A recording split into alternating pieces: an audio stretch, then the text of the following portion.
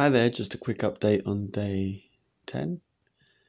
Yeah, I am getting better. I have had not exactly a restful day, but it's a day where I haven't been coughing that much. Although when I have been coughing, I had a very bad 10-minute coughing attack that really wiped me out afterwards for a good few hours. Not that I couldn't do anything, it's not that I couldn't move or, kind of talk or anything afterwards, but I just felt super tired for a good few hours afterwards. And I'm really in need of a lot of sleep because last night was quite a difficult night. Lots and lots and lots of coughing throughout the night, so it's quite interrupted night.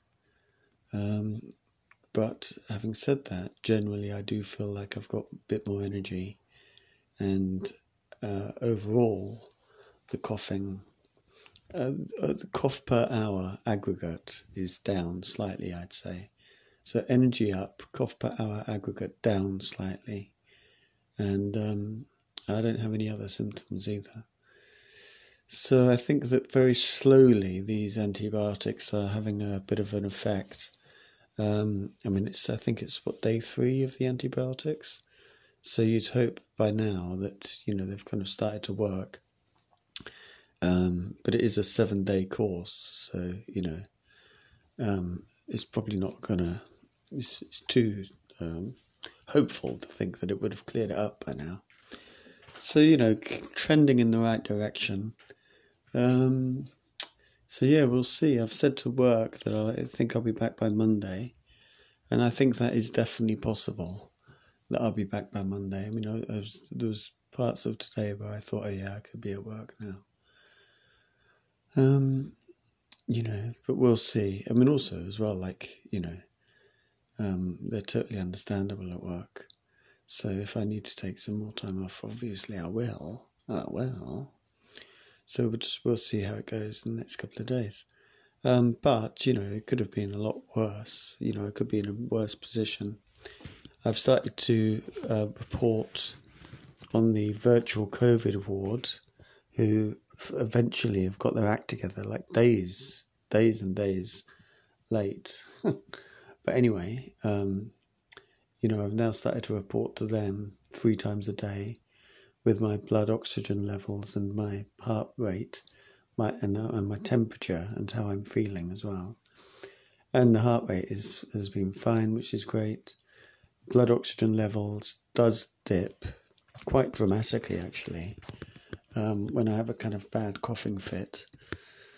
And I have been kind of putting it on my finger, during or right at the end of the coughing fits, and kind of see it go up, so earlier on today it was at 71%, and then it went up to 88, which is normal for me.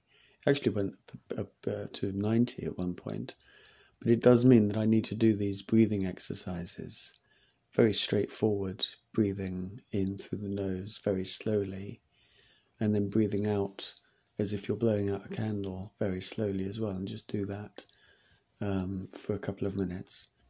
So luckily, that's still happening. That improvement is still happening.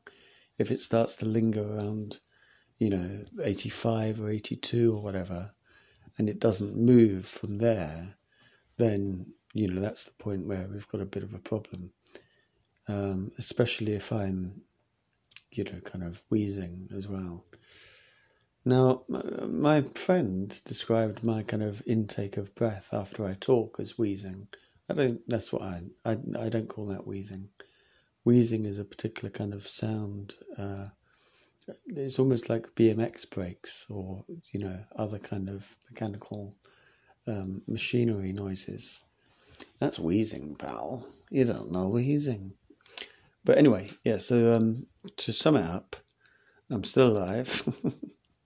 And that's it. Oh, look, right, we're coming up to 5 minutes, so I better shut up now. Right, listen, thanks very much for all your love, and so perfunctorily said. Perfunctorily. Oh, see you later. Walk between the raindrops. Bye.